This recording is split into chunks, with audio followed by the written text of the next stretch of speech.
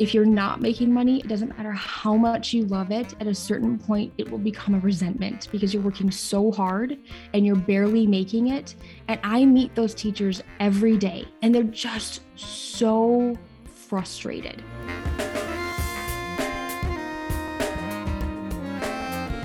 Hi, I'm Sean Perrin, and you're listening to the Clarinet Podcast, the show for clarinetists looking for in-depth, career-accelerating conversations about all that's new and neat for clarinet. On today's episode, I'm joined by Kelly Riordan, who is a clarinetist, pedagogue, and co-founder of Outside the Box, that's BACHS, a program designed to support musicians in creating their own private music studios. We discuss why it's okay to make money making music, how to build your studio, why you might want to consider business coaching, distancing music from money, and much, much more. Before we get started today, I'd like to thank all our sponsors and supporters for making the show possible, including Kelly's company, which you'll hear more about the offer that she has for Clarinet listeners in just a second. I'd also like to thank you for taking the time to listen to today's episode. Be sure to subscribe to the show wherever you get your podcasts, tell your clarinet friends, colleagues, and students, and I hope that you enjoy the show. As musicians, we are always trying to improve our playing and understanding of music, but we're often hesitant to work on the business and marketing side of music. If you're looking to make more money teaching, fill up the gaps in your studio, and find ideal clients to work with who leave you feeling energized instead of drained after a day of teaching, you need to check out clarinetist Kelly Riordan's Outside the Box community. Get a free 30-minute consultation and personalized recommendations from Kelly by mentioning Clarinet when you register at kellyriordan.com. That's KELLYRIORDAN.com. The new Bakun Q-Series clarinet features a completely redesigned bore inspired by the Bakun Custom Series clarinets. This means you can play and perform like the pros, but for less. Use code CLARINET at bakunmusical.com to save 10% on your entire purchase and try the Bakun Q-Series or Protege clarinet risk-free for 30 days. Just pay the return shipping if you aren't fully satisfied. Shop now at bakunmusical.com and use code CLARINET at checkout. Imagine a reed that lets you focus on your music, lasts for months instead of days, and even saves you money in the long run. It's all possible with Leger Reeds, the world's leading synthetic reed brand made right here in Canada. The European cut reed is preferred by Leger artists all over the world, including Eddie Daniels, David Schifrin, Corrado Giuffretti, and many others. It offers a warm, clean sound with a great ease of articulation and is now available for E-flat, B-flat, and the bass clarinet. Learn more at your local music store, or you can now save 10% on your Leger reeds with code CLARINET at checkout at leger.com. That's LEGERE.com. I'm here on the podcast today with Kelly Riordan, who's the co-founder of Outside the Box, and that, of course, is spelled B-A-C-K-H. So, Kelly, welcome to the podcast. I love the name of your business. Thank you, Sean. Thank you. I appreciate it. Thank you so much. So I think it's so great that you are helping musicians think literally outside of the box, B-O-X, as well. And so I really look forward today to talking about a lot of sort of music business concepts and sort of what you do and sort of the unique career path that you have. I'm really excited because the last few podcast episodes have featured some podcast guests with really sort of interesting careers, and you are definitely one of those people. So, but before we dive into that, I was wondering if you could give the audience just a quick sort of introduction to you as a clarinetist and maybe even as a person so we could get to know you a little bit better. Yeah, absolutely. Well, as a clarinetist, I started clarinet when I was 8, a little early on the early side of things, but I've been playing piano for a while. I was convinced that I wanted to play French horn because my mom's mom happened to be a phenomenal French horn player. That was what I thought I wanted, but at 8 years old, I was tiny. And so she told me, try something smaller to start, maybe clarinet. So I went out and rented a clarinet the next week and fell absolutely in love. I was practicing off of like VHS, tape recording instruction videos in my basement for a few months before my mom got me lessons, and loved it from the start. I studied at University of Wisconsin-Milwaukee for my undergrad with Professor Todd Leedy, who, congrats to him, was just appointed at Northwestern University recently for the fall term. Really, really cool. And then I went on for my master's degree at University of Georgia, studied there under Dr. D.A. McClellan, and dove a lot into chamber music.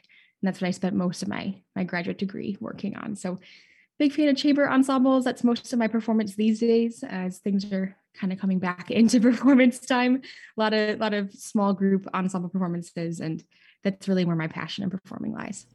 I love that. So before we move too much more forward in your life, I want to talk about starting as a young clarinetist, if you don't mind, because I mean, Yeah, go for it. it's interesting, but the difference between 8 and 12 years, I'm realizing as a dad myself, like every day for a child is a long time. So like 8 to 12 years, that's like another half of a lifetime for a kid. So I started at 12, you starting at 8. I know physically it's hard, mentally it must be difficult too to play the clarinet. So what was it like starting at that age? And do you think that helped you on your clarinet journey? And do you think others should maybe start early too? That's a lot of questions packed in there. Yeah, yeah. So first off, I definitely think it helped me start early because I had a passion for it. I think if I had waited, my parents were smart in the fact that when I showed an interest, they just kind of leaned in. And honestly, they did everything like that in my life, which I really appreciate looking back on.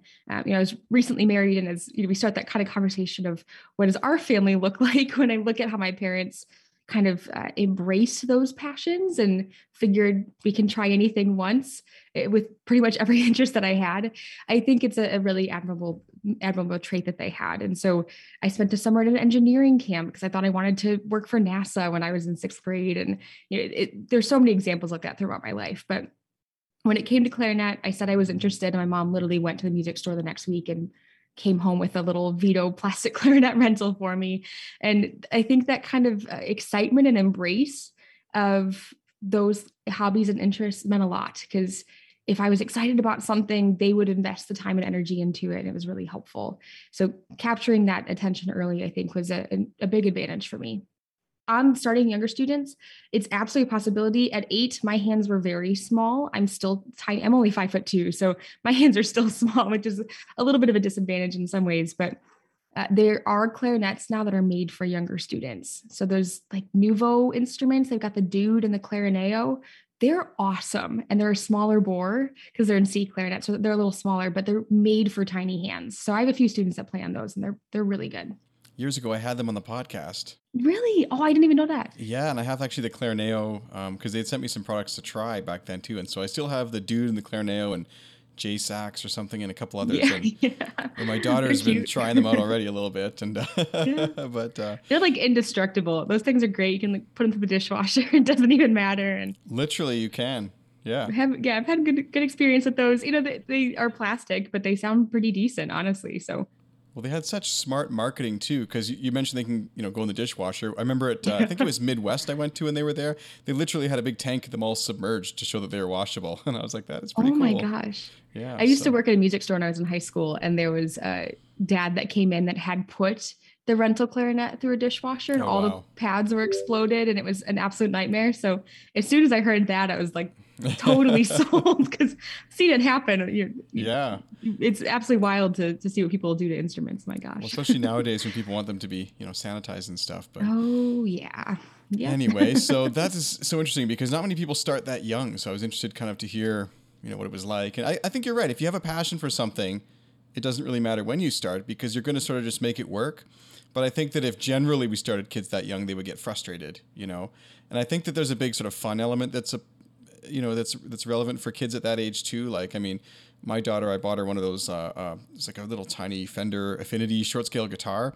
And yeah, it's definitely a bit early for her to have that, but she's really interested in music, and I think she's going to play that for quite a few years. And even just to dabble around on it, make some sound. She's figured out the volume button changes stuff now, and it's just, it's just fun at this point. So.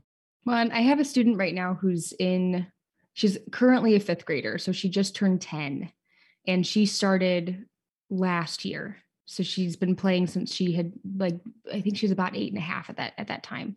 And she's in the Milwaukee Symphony Orchestra. She's the youngest wind player they have this year. She's absolutely a fantastic player, and she's very focused. Clarinet is what she loves, and it's what she does. And one of the things I'm really conscientious of with her is making sure that we always have something else that we're working on, because school band will start for everyone else next year, and she is eons ahead of her peers that she's going to be sitting next to. And I think it's easy to sit, and when I look back at my own self, it's easy to sit in that chair and be like, well, this is easy. So now I either need a different challenge because now I'm just bored in band class and I don't want to do this. Or, everyone tells me I'm wonderful at this. Everyone tells me I'm good at it. So I don't have to put that much effort in. I can slack off a little bit, right? Like I'm just good at clarinet. So I can relax a little bit. I'm always the best, no matter what happens at that stage of the game. And so I think when I was like in 6th and 7th grade, I did slow down a little bit in my practice. It picked up again when I was in 8th grade and I had goals again. I want to be first chair. I want to, in youth orchestra, or I want to make the next ensemble, but it's hard to keep that interest. So with my younger student, Abby, I am constantly trying to find more things that she wants to learn, or work on different exercises with her and kind of change it up as much as possible so that we have little sessions of material, but we keep it rotating through what she's interested in. Whatever's going to keep her practicing is my priority at this point, so she stays engaged. That's really good. And it's funny you mentioned that about, kind of, not putting in more effort because you're already better at it. And I remember when I was in band, I was, basically top of the class all through junior high school, and even won some awards for like top band student and stuff like that, like every year, except for the middle year, ironically, because they thought I lied on my practice sheet because there was too many hours. So I went from 99 to like 97.5% and didn't get it that year. But anyway, you're right. It was tough to convince me and my family that I should get some lessons, because it's like, well, you wouldn't tell the top math student to go get tutoring, would you? I mean, I don't know. It just seemed weird. Like, well, why do I need the lessons? And my family wasn't musical, so that wasn't really a thing. So speaking of lessons, let's talk about how you got into what you do with Outside the Box. And it looks like you have a very sort of interesting lesson studio yourself, but also you've started coaching and guiding other musicians on their journey to build a viable music and lessons business. So let's talk about how you transitioned from all the great playing you do and chamber music and passion for the clarinet into the business side of things, because it's not a normal transition. Most people don't get there. Yeah. When I was in high school, actually, I started teaching private lessons. It was obviously what I loved was clarinet. And so I was spending all my time there. I was working for a local music store.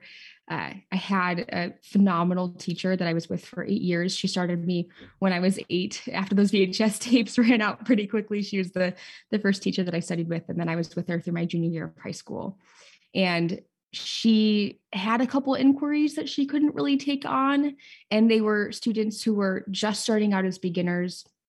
And she was really generous with kind of sharing some information and helping me get started as a teacher and informing me in pedagogy, making sure that I was doing the right things and relaying the right information. But I took on a couple like 5th and 6th grade students when I was in high school, and I loved teaching. And it was exciting for me to see the results that my students were getting and to see them progress. And it was a little addicting. I felt like, I could make so much impact through helping them that seeing that joy and seeing that passion develop in them felt amazing, because it wasn't just like, obviously they love clarinet, they were going to love clarinet no matter what, but now we also have fun in our lessons and they're making their goals and they're achieving all these wonderful things, and they're top of their class, and I'm proud of them and I'm proud of the work that they're doing, and I'm proud of the impact that I had through them. So when I was in high school, I really enjoyed teaching, so I just kept going. Taught part-time through my undergrad and my graduate degrees.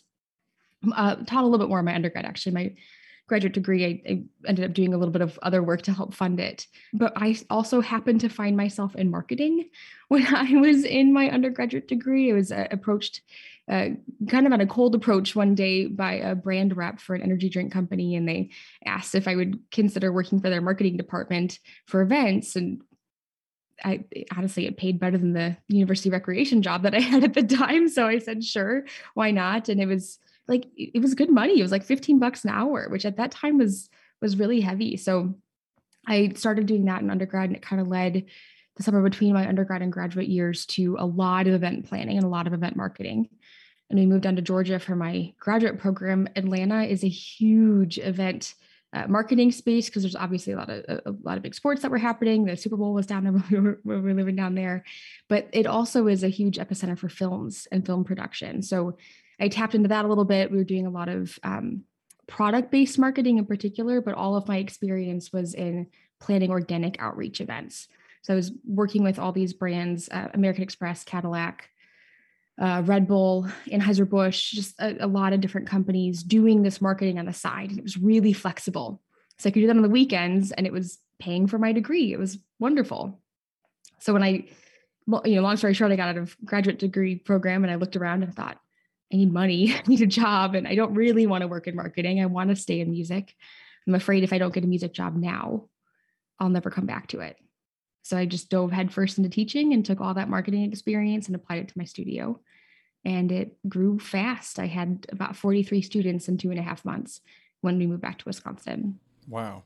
Yeah, it was quick. For those listening, I mean, do you play other instruments too? Like, can you teach piano or guitar, or is this all clarinet? Because I know that one of the struggles I had as a clarinet teacher when I was trying to build my studio, and I went through phases. I went through what I would describe as kind of a building phase where I would basically say yes to everybody.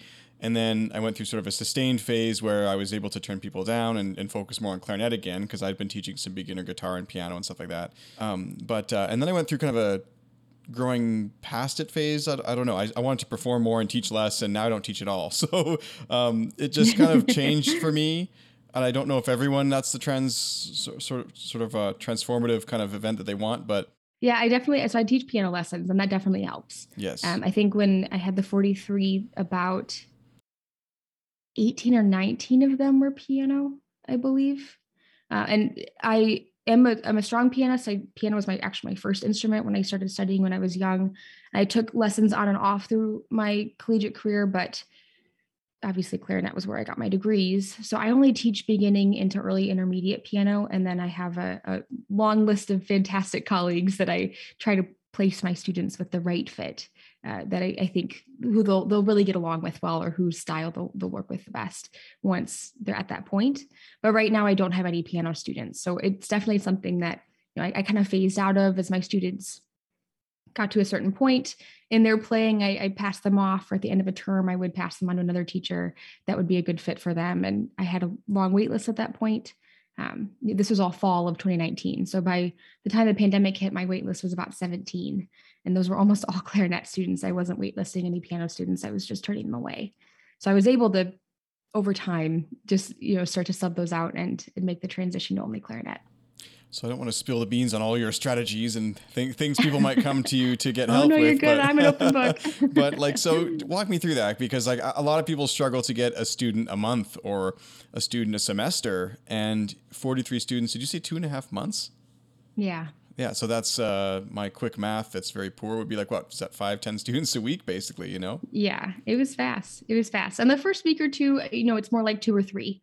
Right. It takes a little time to get the ball rolling. Once we decided that we were moving to Wisconsin, I started doing some outreach. I knew kind of roughly what area we were going to settle. It's about halfway between where my parents live and where my husband's parents live. So far enough away that like the high school I went to wasn't really going to help me and any connections that he had weren't really going to help me, but I knew people in the area. So I was able to kind of start some outreach. And the first thing that I did was call all of the teachers that I knew in the area that I respected, that had studios that were really strong. I mentioned I used to work at a private music, or at a music store, and that was attached to a lesson conservatory where all the teachers are independent. They run their own businesses. They're not employees or anything. It's all independent contractors. So I knew quite a few of them, and I called them and said, how do you make this work? Like, what works best for you? What are some best practices, policies, all that? And I just compiled a whole bunch of information. And then like I said, my background in marketing is all organic. So I was looking for events that I could go to do outreach. I was looking for opportunities to connect with people in the community that could refer to me and help me build the studio. And I was looking for opportunities to really build relationships ongoing.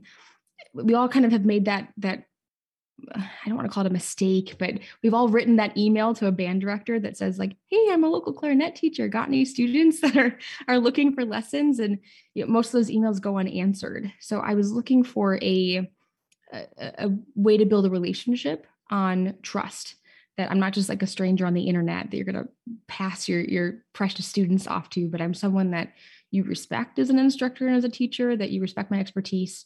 Obviously that I respect yours as the band director, the main source of their music education at this point. And we have a really good professional working relationship, that you're comfortable referring students to me and you want to refer students to me and not someone else in the community. So a lot of that was through, offering not just master classes, but actually offering to teach the entire band class for a day, and trying to find opportunities to get in front of the entire band, because When you have a sectional or a master class, you're only with the clarinet students or maybe just the woodwind students, and the teacher never actually sees you teach. Yeah. Right. So then they have to like trust the high school students to tell them that you're a good teacher. And that might not go very far. Right. So I wanted it to be something where they could take the entire hour off, put their feet up. They didn't have to lesson plan. They didn't have to direct, nothing. How can I make an impact for them in one day? Right. So I can teach practice techniques that's applicable to everyone. I can talk about the history of the wind ensemble and how we get to this point. I can, do audition preparation with the entire ensemble. We can talk about, performance mindset and performance health. There's so many opportunities there to talk to the entire group and not just the clarinet section. And that also means that if it's the entire group and we have the whole room, that if we're doing performance techniques or healthy production, we might be able to do some Alexander technique. We can get them up and moving, and it's fun and it's engaging, and it's not just an hour lecture of them sitting in a chair and me talking at them. And that's a really impactful thing that the students remember, but it also just shows, the level of education and instruction that I can provide and the engagement that I can get from students. And that was a huge help too.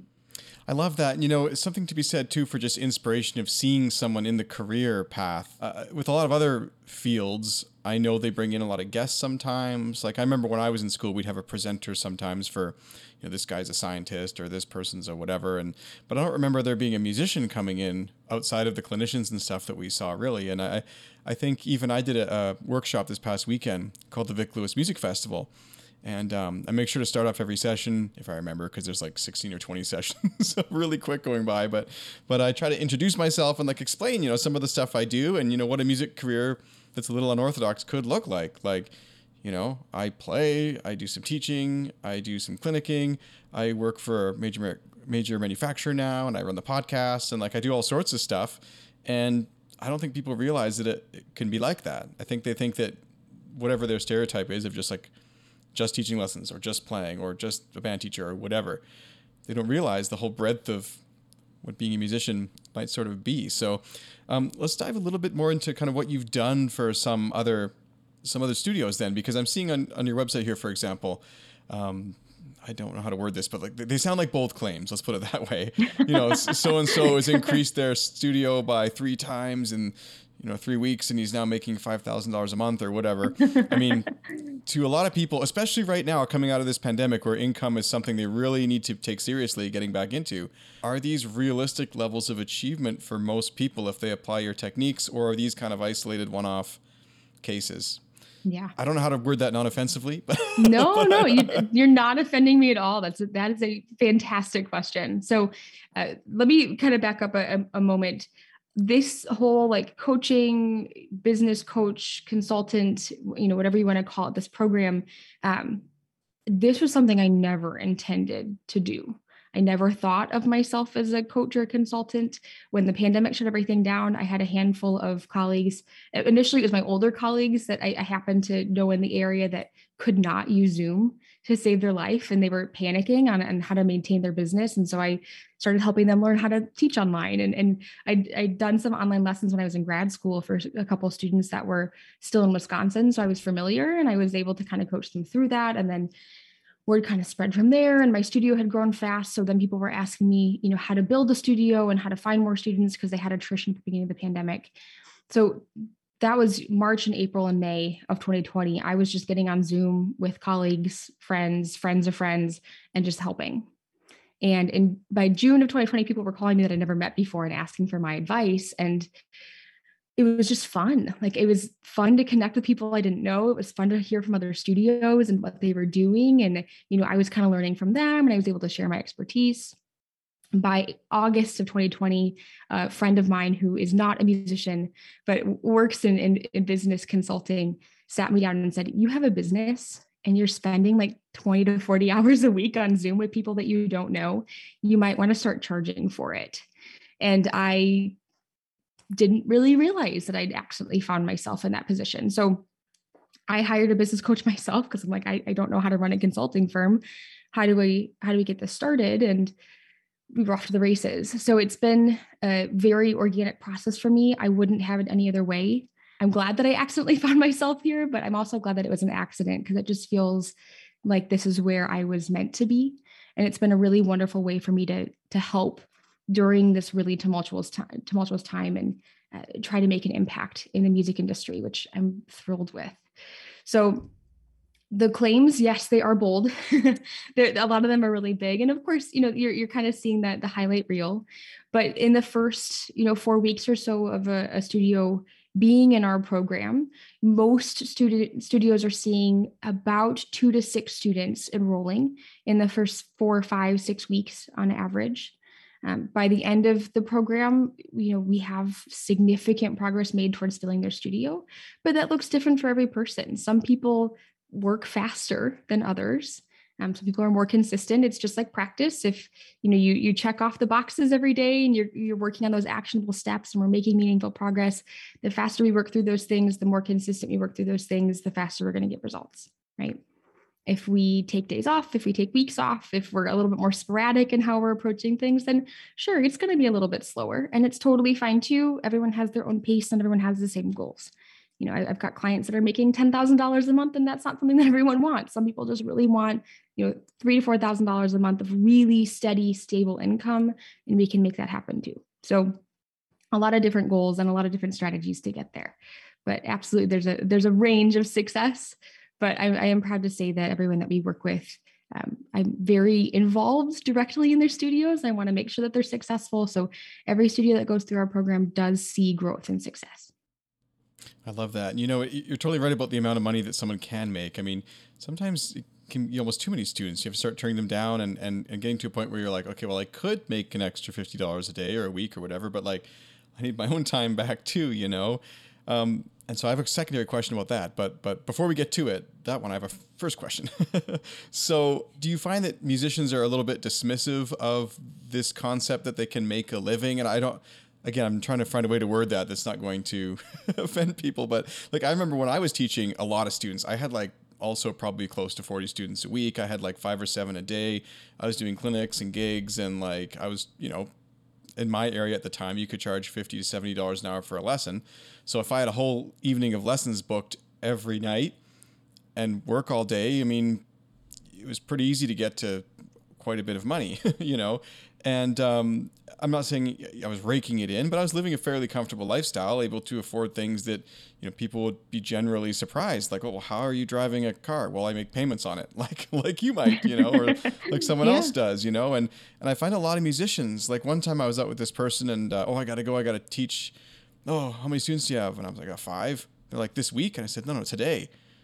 And they were like, what? Like that to them, that was incomprehensible. So like, how do you get past this? Like, so many musicians are in this sort of limited mindset, very closed off to like opportunity, and they can't really, sometimes I feel anyways, I've noticed they can't accept that they might become successful.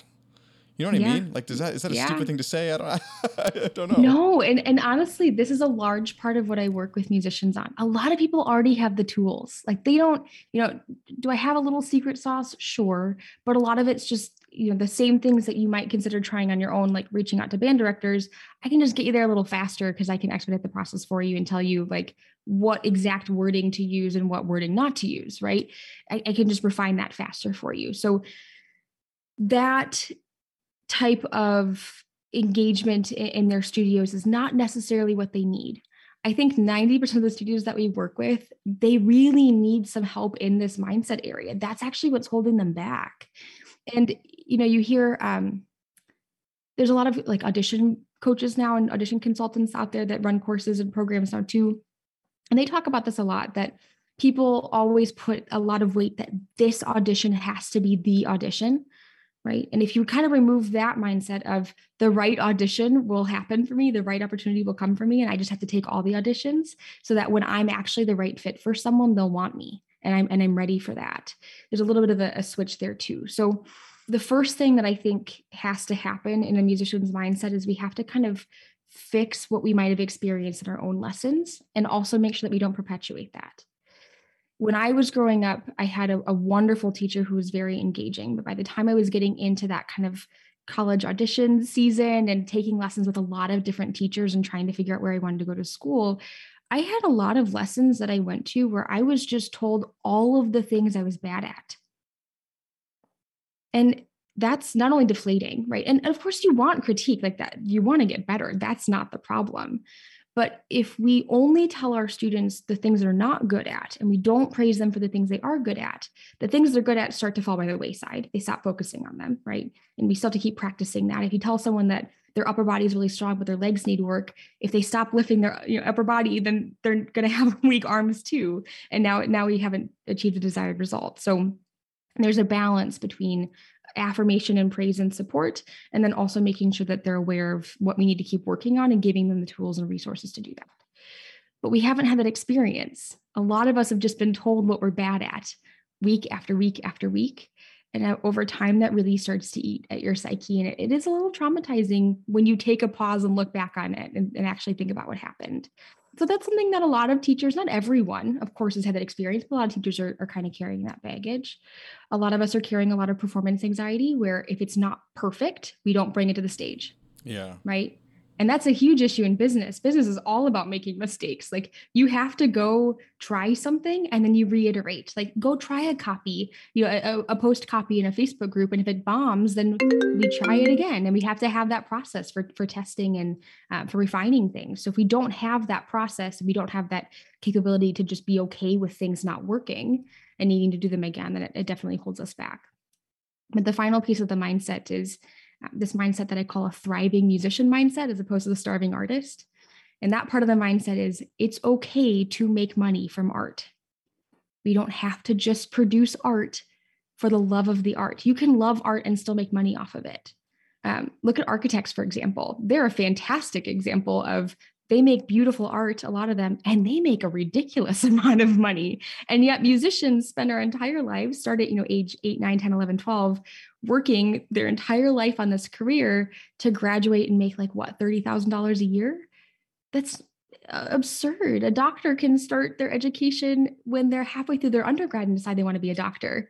And of course, they're going to have a lot of school and they're going to go through a lot of education, but they can decide that at age 22, not at age 12, and they can go make hundreds of thousands of dollars a year. So valuing the fact that you've put a lot of time and energy and care into this, and also a large part of you into the art that you're producing and the product that you have and the service that you have, valuing that at a high level is a really important piece of that too.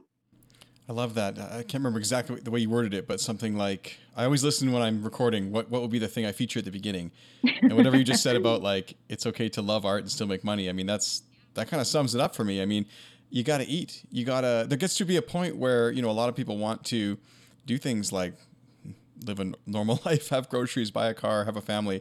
And I feel like so many musicians, especially that I've encountered, they just really don't seem to have that mindset that they can in music. And they see either they're going to someday just break out into this fantastic career that they can't even imagine what it looks like, or they're going to have to sell out and go work at, I don't know, something they don't want to do, So I think this is a really great balance. And for those of you out there who are wondering, as far as, do you need this type of coaching? How I guess would you decide or help someone decide that your business is right for them? Like, is there a kind of person that you're sort of targeting? Maybe they have a smaller studio. Maybe they are newer to music lessons. I mean, what would your ideal client kind of look like? Who should come seek you out? Yeah. So let me start first by saying every student has an ideal teacher and every teacher has an ideal student. So not only can you make money teaching and make money from your art, but you also can pick who you want to work with. You don't just have to take every student that walks in the door. You're going to burn out that way. And when it comes down to making money from music and making money from art, if you're not making money, it doesn't matter how much you love it. At a certain point, it will become a resentment because you're working so hard and you're barely making it. And I meet those teachers every day. They are amazing teachers. They are incredible players. They are wonderful human beings. And I would love to work with them. And like as a student in a teacher relationship, like if I was a student, they would be my ideal teacher. They're incredible people. And they're just so frustrated. Like they know there's a chance that it could be better, but they're just stuck. So, I mean, that's someone that I can absolutely help. And I love helping. But when it comes to this program, I'm not the only, consultant on the market when it comes to music teaching. That was something I definitely found out later after I'd been doing this for a while. Like, oh, there's actually a lot of people that do this, which is really cool. There's a lot of variety out there, and there's a lot of different people that offer courses. And if you want something more hands-off or hands-on, so for every music teacher, if you're looking for this, there's also an ideal program for you. What I find makes someone really successful in our program is three things. First, a sense of consistency. I give my clients and the studio that I work with a lot of access to meet directly with me, to meet with other members of our team, to meet with other students or other studios and other teachers that are in the program and build relationships and learn from them. And also a lot of materials to help you between those meetings and learning and achieving your goal. And you truly can go at whatever pace you want to go. So a teacher who is consistent, just like in practice, and is willing to take a couple steps every day and not try to pack like 6 hours into a Saturday, but just take a couple steps forward on a consistent basis is going to be really, really successful in this program. The second is someone who's not afraid to ask questions. I had a call earlier today with a newer client who is struggling with some of this mindset and was struggling with coming to me with questions. She got a really particularly nasty email from a parent this week that was just really crossing a boundary. It was a total break in report. It was really inappropriate. And she didn't know to come to me or whether to come to me and ask for help with that. And she was stressed about, like, she didn't want to be judged if it was, something that she did, if she'd made a mistake. And of course the answer was no, it was not her fault at all. But that's also my job. So when you're scared, you're frustrated, you're excited, you're happy, good things are happening, bad things are happening. I want to hear it all, but I can't help if I don't know. So that, kind of open communication and willingness to ask questions is a big one. And then the final is a sense of urgency. I can't make someone do this. I can't make them be successful. So if they are thinking this is a thought, but maybe in the future, maybe a year from now, it'd be great to have a bigger studio. That's okay. We can meet in a year when you're ready. But if you want this to happen now, or you need this to happen now, then absolutely, I'm ready to help. And that's a really ideal client for me.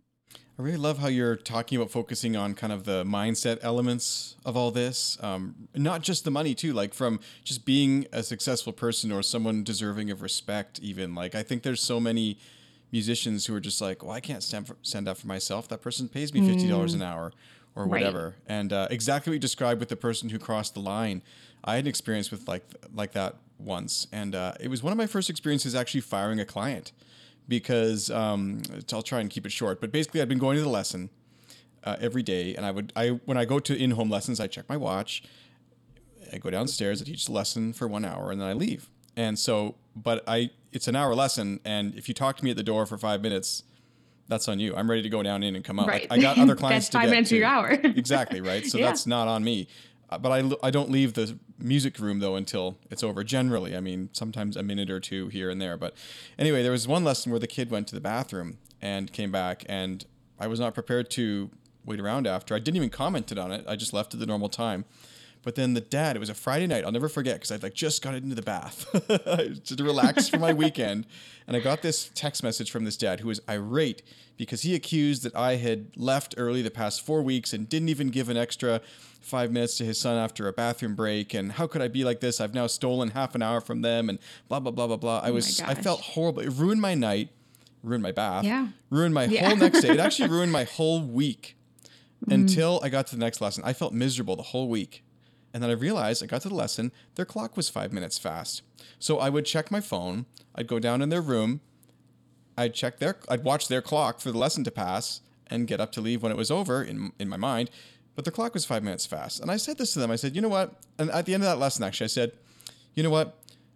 I recognized that maybe it was perceived I was leaving earlier, but that was not the right way to go about it. I didn't appreciate it at all. And I won't be back next week. So sorry, I don't want to work with you anymore, because that was just a horrible way to deal with this, Yeah. I had a parent early on that was of all things, he was a commercial business banker. And he paid his tuition late 4 months in a row. And on the fourth month, he asked for me to waive the late fee. And I said, I'm really sorry, I can't do that. It happened to be that the week before we had rescheduled the lesson because unfortunately, my grandfather had passed. And so I'd been gone for a funeral, and I had told them exactly what was happening, that I had a family member pass, and we moved the lesson. So I saw the student twice between when the invoice went out and when they saw me and they didn't pay.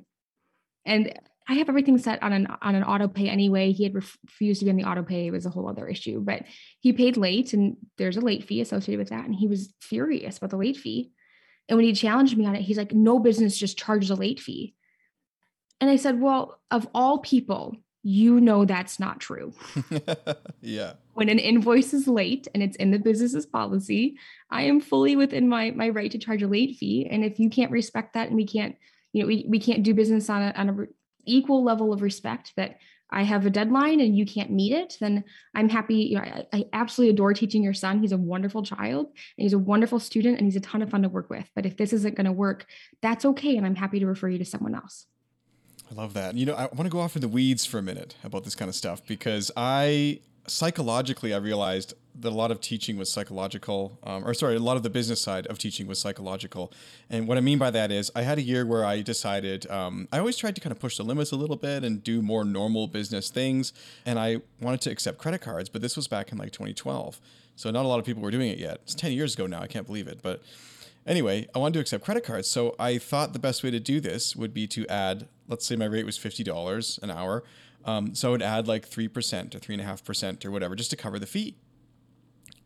Most people complained. I would say that at least 60%, 70% of them complained. And some didn't complain, and then some just continued paying check. But I wanted them all on credit card because it was easier.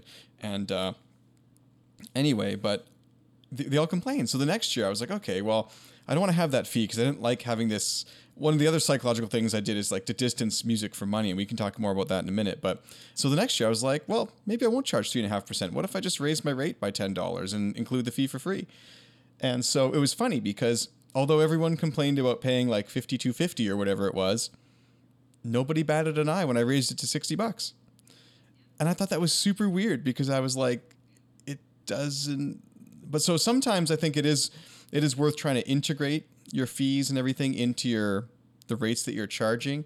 I think that's really important. But the second element of it is it's just, I want to hear about your thoughts on kind of distancing music from money, because I have a lot of thoughts on that. I have a lot of techniques about that I was using very successfully actually. But what are your thoughts on that? Well, the first thing that I encourage pretty much everyone to do, and this isn't the best fit for all studios, so this is not a blanket statement, but when it comes to running a private music education business, I highly recommend setting everything up on a flat rate. And you put all your clients on auto pay, because then there is no discussion of money beyond the first meeting. The money just appears in your bank account on the first, second, or third of every month. If everything runs on the first, then it takes a couple of days for it to show up off of Stripe, for example, and then it's in your bank account a couple of days later. And you don't have to talk about late fees. You don't have to talk about, what the invoice dates were. You're not talking about what they paid for, what they didn't pay for. You're not negotiating that. They're also paying in advance. So if they cancel a lesson, depending on your policy, you can either reschedule it, but don't give them a credit for that. The tuition is not actually for the time spent teaching, and it's not for your expertise. It's not for the time that you're allotting to them. It's literally for a reservation in your calendar. I cannot take a gig during that time because it's your reserved lesson time. I cannot teach someone else and make money during that time because it's your lesson time. I reserve that time for you. It is yours. You always have the first right to it. And if you can't make it, then if I happen to have an opening somewhere else, then maybe we can, reschedule if someone else also gave up their lesson time that week. Or some teachers will do like a group studio class and they'll do a makeup that, if a student cancels, they get individual attention during that, right? There's a lot of ways to make that happen. But a flat rate fee where it's paid in advance on an auto pay reduces, I would say, 98% of the conflict in a parent relationship, especially when it comes to money and tuition. That's an enormous help. Getting that transition can be a little difficult.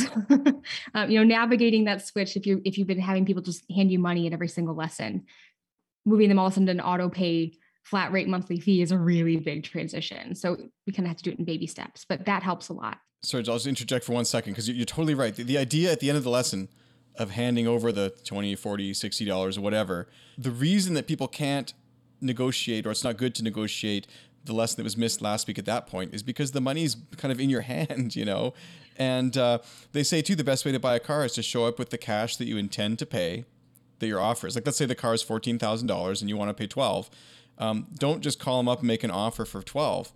show up with $12,000, because if they want the money bad enough, they'll take 12, but if they want more, you have to walk away, and you can't break your budget either. Right. It's kind of like that with the lesson. So if they're in the middle of giving you money for a lesson that they missed last week, they feel the pull of that money a lot more than if it just went away on their credit card statement, and that's not that, some people feel, well, isn't that theft or something? No, it's in your policy. It says you were within 24 hours late. That's on you. It's not my fault, Well, and I can't just put their credit card on file. Like they had to agree to that. Yes, They had to log into the online system and save it there and put that in. So it's not like this is something that's a surprise to them, right? That was communicated. But another really helpful piece of this is I really recommend, unless you're a new teacher, you're just starting out, don't do a trial lesson. And it's not because it's not helpful, but the problem is, especially when we're talking about like beginners, if we're talking about a 10-year-old, not every day in the life of a 10-year-old is a good day.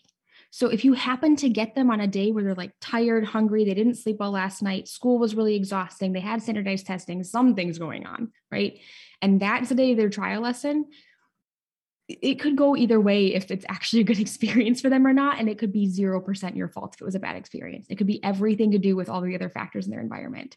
So instead of putting that much pressure on a lesson where you're probably going to do like 15 minutes of playing and feedback, because you also still have to talk about all the other stuff and the money, it puts a lot of pressure on that. And it's not a really full picture.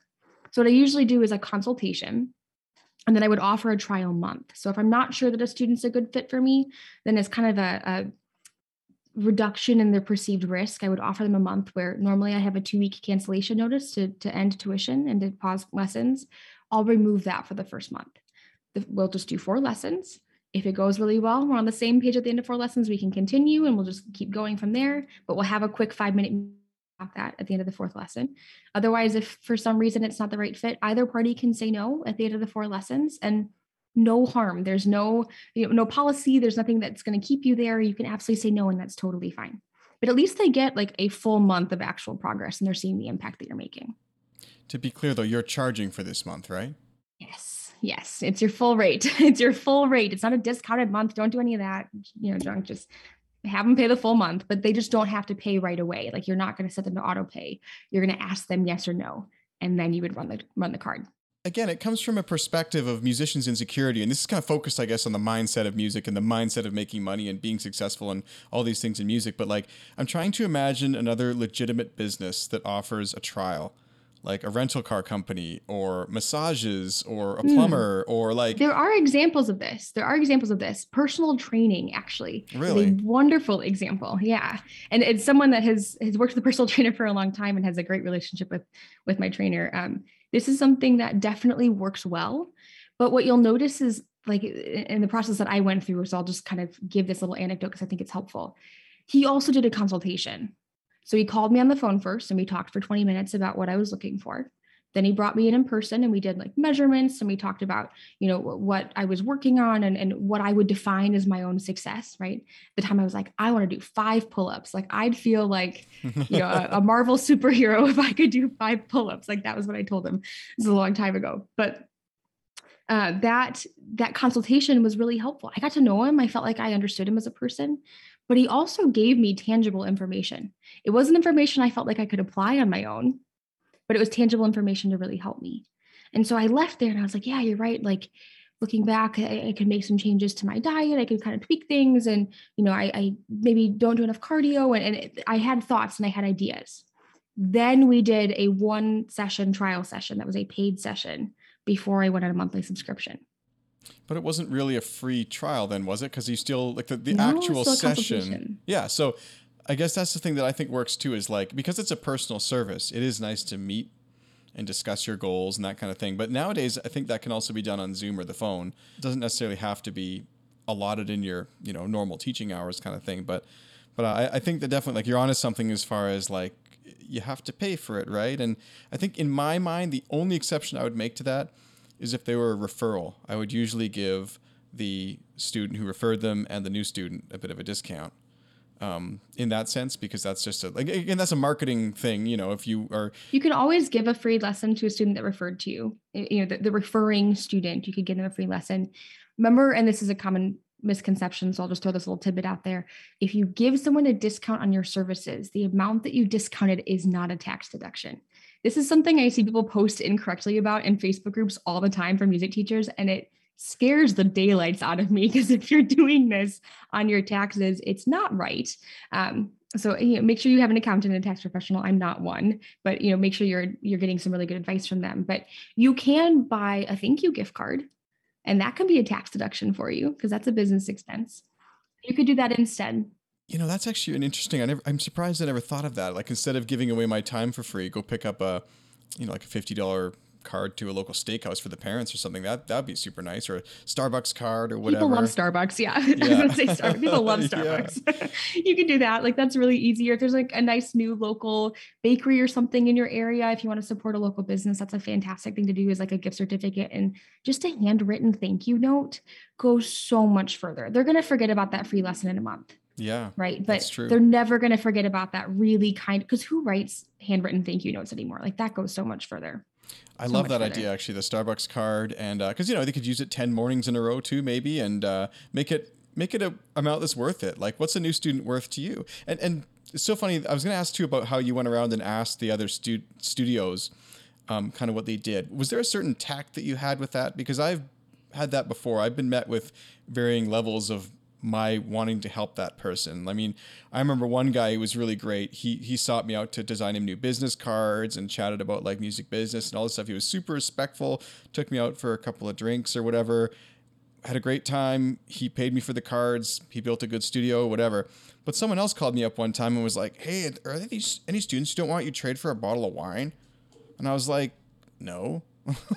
Like, so I think there's tactful ways. I haven't heard that one really before. Not smart. It was really... Well, I see people post in groups all the time and say, "Does anyone have any online students on your wait list I could take off your hands?" And, it's well-meaning. Like, I understand that. And maybe there could be some kind of a financial exchange there, but it's an awkward ask. So honestly, when I was going to those teachers and asking for advice, what I was doing was either ask them if I could take them out to lunch or ask them to go get coffee. And even if I was moving and I wasn't there yet, I would meet them online, but I would send them like a $25 Starbucks gift card first and say, "Let's meet for a virtual coffee. Like, I can't take you out in person, but I'd love to grab you a cup of coffee and pick your brain." And that's very well received as like, "Can I please, like, I know I'm taking your time. Can I try to make it worth your time?" Right. And that's something that is not only polite and good etiquette to do, but it also makes that person feel really valued, and they're going to be willing to share more information. Obviously, like, I love to talk about studio building and marketing. This is something I'm so passionate about. I feel like my life's work, and I'm thrilled to be in this position to have found myself here. And I love to answer people's questions. But when people ask me, "Well, can I just like have a half an hour to like ask you a bunch of questions?" Well, I mean, that's what my clients pay me for. So what you're really asking is to get a free service. But if someone said, "Hey, could I take you to lunch and catch up with you and ask you a couple of things?" that would be different. But asking me to get on another Zoom call when I already have 10 hours of Zoom calls today to answer your questions and then never hear from you again, like, that's a really big ask, even if there's an existing personal relationship. So keep that in mind with your students too. And when they're putting their neck out for you and referring you, that's actually a really big deal. And being respectful and grateful for that goes a long way. Well, it's funny because you've made me think, and I've been thinking for a while, and because it's come up. I mean, there's been many times where people have been wanting to contact me about starting their own podcast, or especially a niche podcast or whatever. And I've had even clarinetists like try to contact me and, "Hey, I want to start a podcast too." And I'm like, well, I mean, that's great. But like, I think at that point, yeah, it becomes a bit of a business transaction. I've got quite a track record now, and I don't necessarily have the time or the need to sit around, letting people pick my brain or whatever they want to do. Right. I had a while ago, some other guy with my other show. It's a Radiohead podcast that I have, but he had a friend who wanted to start some podcast, and could I sit down with him for an hour and answer their questions? And I just said, no, like, I'm sorry. I'm not going to do that. Yeah. So it's hard. And it's hard too, because the music community is our community. And like, we really do want to help all these people. Like, you would love to see everyone start a successful podcast. And like, I would love to see every teacher have a thriving studio. They absolutely should. There's literally new students being born every single day. So they are out there. There's endless possibility. It doesn't matter if there's another clarinet teacher 3 blocks down from you. There's plenty of opportunity. There's no such thing as an oversaturated market when it comes to music lessons. We now have the internet. We're in great shape. But when it comes to this type of relationship, I think this is where, as musicians, our business knowledge is almost none, but also our relationship knowledge is almost none. We're used to being able to just go get a lesson or go get a trial lesson, or can we read duets and like have a glass of wine, and can I pick your brain? Like, that's a normal thing to ask when you're in music school or when you're taking auditions, or can I just like do a mock audition for you and get some feedback, and and we can hang out afterwards or something. That's a normal thing because we're all friends and we think that that's okay. Outside of those immediate friendships, though, it is actually really abnormal. And it's unfortunate that it is that way, but when you're asking for someone's time, it makes a big difference. One quick aside on this, I feel like I did a little faux pas. I was following someone she's an Instagram growth coach, and she happens to be someone that lives like 5 minutes away from me. We've met a couple times for lunch, and she's a really sweet person, and she's got a lot of really good knowledge and insight. So she did an Instagram live, and I caught the tail end of it, and I didn't get it in time to like send my answer, my question to her during the Q&A. So I DM'd her and I sent a question. And she responded, and it was literally just a link to her Calendly, and here's my rate, and you can pay for it. And it was a really stark reminder of, you're right. Like, I completely crossed that boundary. I overstepped and asked for something. You had a set time. I didn't make it there, which it should have been more of a priority for me. I should have been there earlier to ask the question. That's my fault. So I totally didn't respect that boundary. And being that person, it's easy to do. It's not like you're doing it maliciously. I was just like, oh, I thought of this. I'll send her a message. And at the same time, like, she kind of called me out politely, and it was totally justified. That's not her being rude. I was not upset about that. I was like, dang it. That was my fault. That was my bad. I feel really embarrassed that I did that. I wonder if it was like an automated response though. It might, honestly, it could be her assistant. I know she's got a team, and, sometimes people reach out on my website and it's an automated message too, and they don't realize that. So, and that's perfectly fine. But yeah, I felt bad. I'm like, gosh, I know her in real life too. So yeah, that's awkward. Not just on Instagram Live. They say some people think it's awkward to charge your friends money for their services or whatever, but it's also almost more awkward not to, because if you think about it, like, if your friend owns a restaurant or something, you want to see that restaurant succeed. You want to go there, and you're going to buy their coffee, and you're going to tell your friends to go there or whatever, and you'll be more than happy to go eat dinner at their restaurant. So why is it that as musicians we're like, well, I'm going to volunteer all my time and give it away till there's none left. They're a friend of the family. I'll teach them for a discount. Yeah. It's hard. And I think part of that too is like that love of the art argument again of, well, I just love music, and this is someone I also love. And if they love music too, like, that's exciting for me. It makes total sense. At the same time, if they really truly value the service that you have and the expertise that you have, they'll have no problem paying it. And that's something that I think we work up in our heads more than it actually needs to be a problem. I'll give you a perfect example. So my wife teaches piano, and we met our daughter's new daycare through a piano student that she has, and she pays for the piano lessons. We pay for the daycare. Yep. That's it. Yeah. I had someone, a client recently that was supposed to have a consultation, and a consultation, by the way, this is the free meeting. Okay. I don't take any money for that because I don't want to have their money in hand, like their $40 or whatever in hand, and then say, this is great and all, but I don't really want to work with you. Thanks. Bye. Like, that's weird. So I wouldn't charge for the consultation. It gives that opening for you to say no. You don't have to fill a whole half an hour. It's just however long the conversation goes, which is great. But that consultation is a time for you to interview them. It's not the other way around. And then talk about your pedagogical thesis. What do you believe as a teacher? Who's your niche? Who do you actually work with and help, and who's a good fit for you? What is the action steps that your students are going to take? What are they going to achieve in lessons? What does that process actually look like? Because a lot of non-musicians don't know, like, what do we do in lessons? Talk about that. And then you can give them your vehicle and your deliverables and what you're actually doing as a teacher. There's a weekly lesson, but here's all the other things that you get. And then we can talk about pricing at the end, but only if you think they're a good fit. Now, when we do that consultation, there should be some qualifications to even get there. If you don't teach students under the age of 10, don't take a consultation with a 5-year-old student. right? So I had a client recently who ran into this. He was offering a consultation, and when he asked the student's age, they said that it was a 5-year-old student, 5-year-old voice student, which is very young for voice.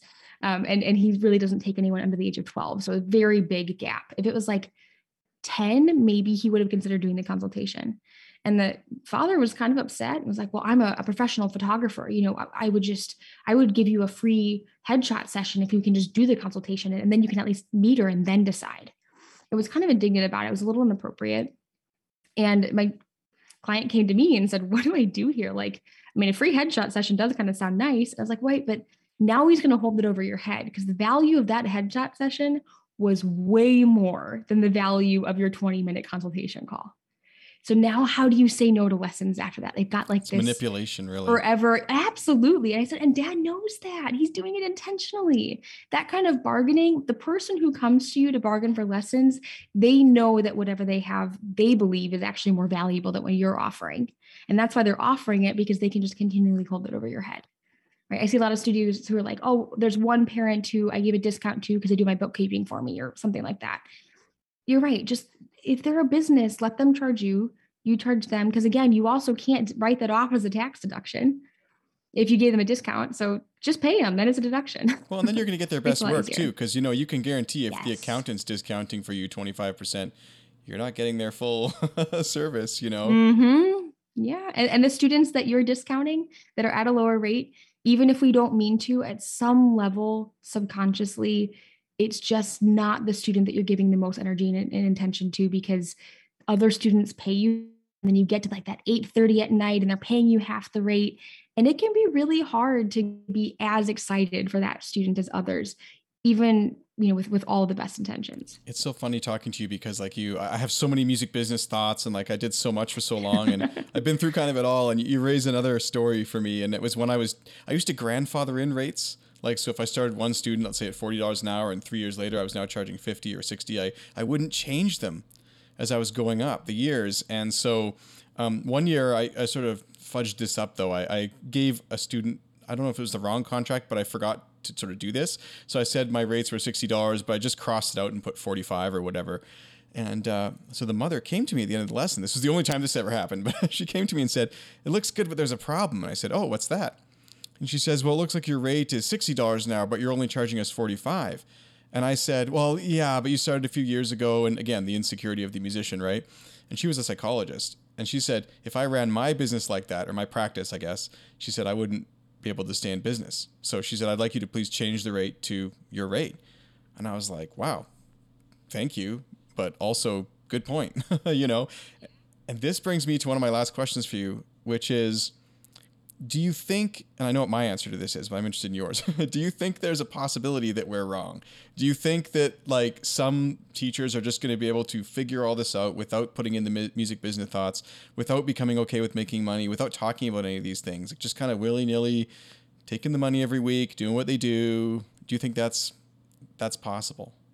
Oh, absolutely. And look, I find those teachers all the time too, that they don't want to be business owners. They just want to be a musician.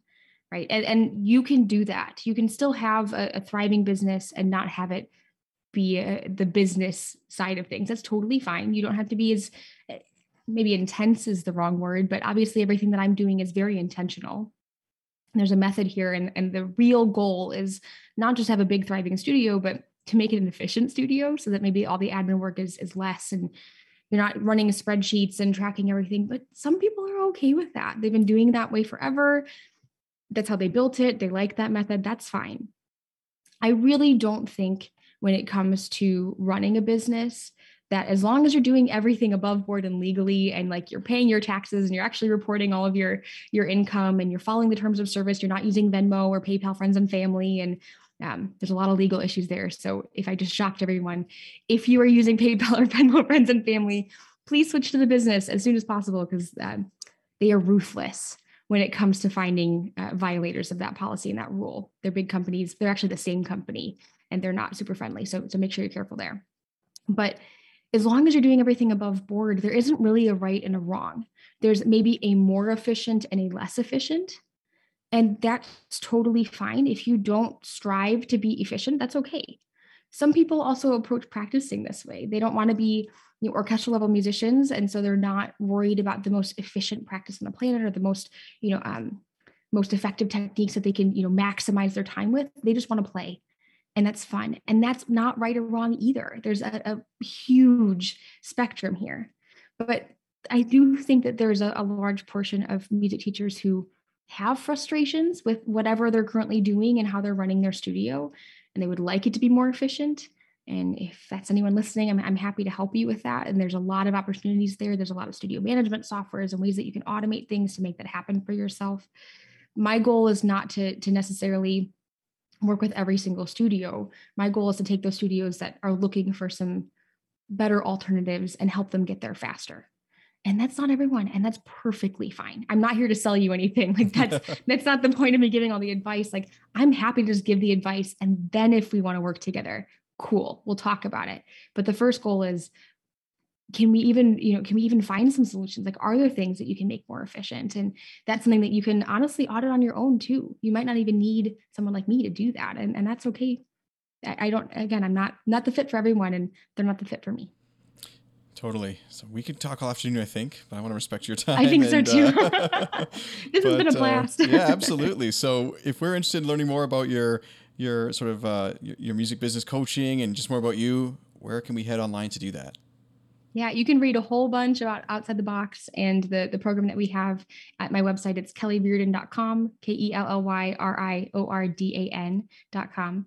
I'm also very active on social media, Instagram in particular. It's at Kelly Riordan Musician.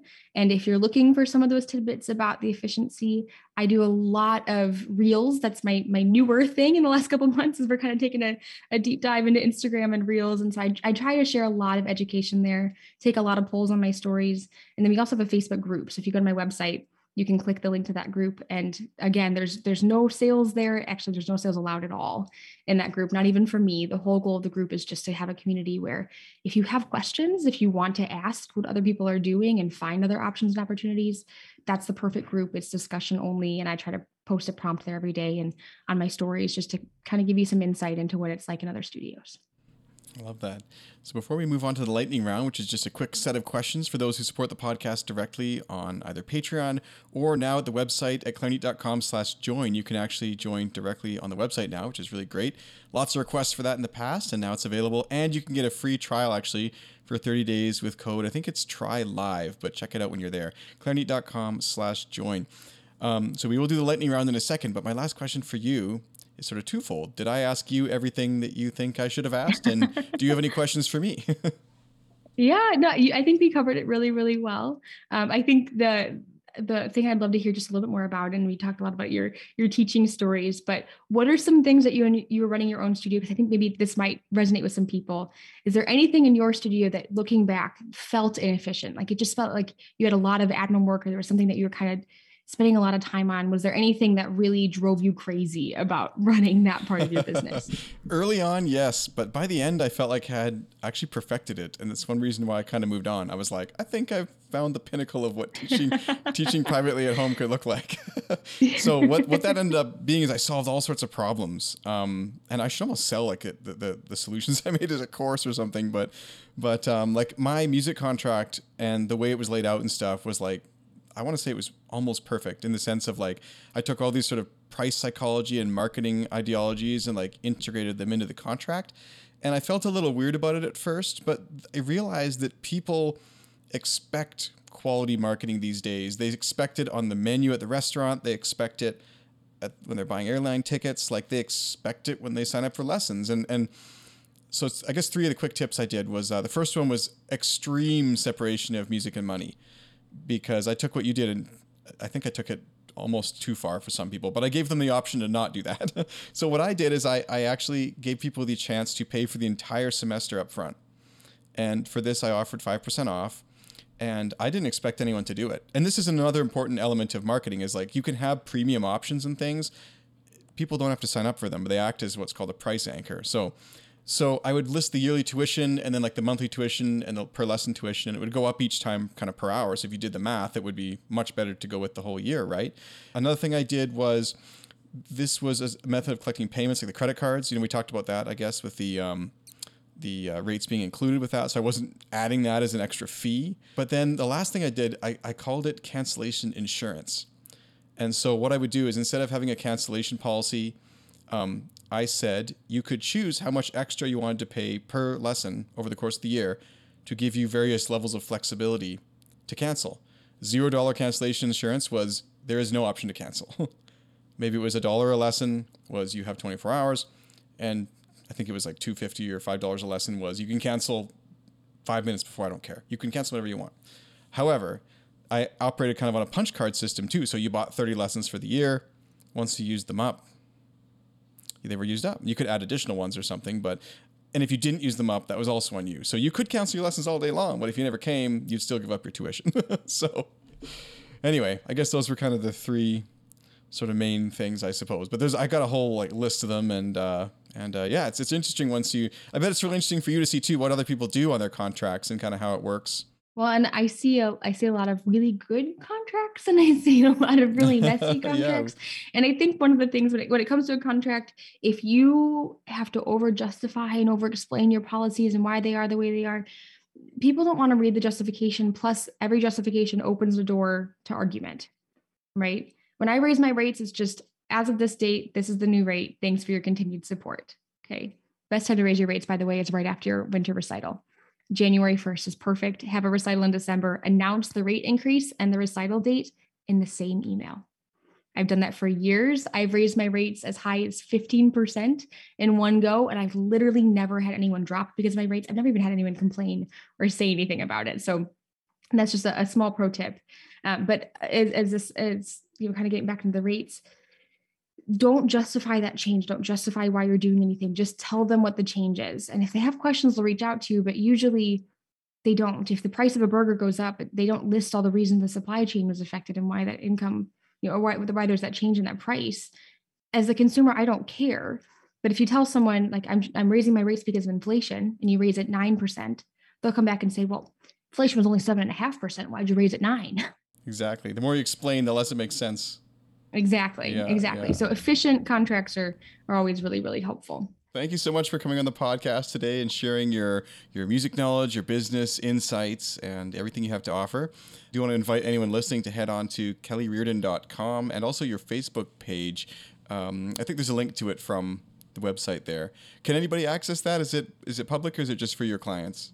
Yeah, it's public. Anyone can join. Right now, we have about 1.1 thousand members. I post a little prompt in there every day. It's something about running a studio, teaching, pedagogy. The breadth of knowledge is really wide there, but we always get a lot of comments, and it's just a really fun way to learn what other studios are doing. And you can always respond and kind of pick people's brains too. It's a really inviting group. No sales, just discussion. It's one of my favorite things that I have in my toolbox right now. I love that. Very cool. Thank you so much again for coming on the podcast. I hope we'll get to connect again soon. Thanks for having me, Sean. I appreciate it.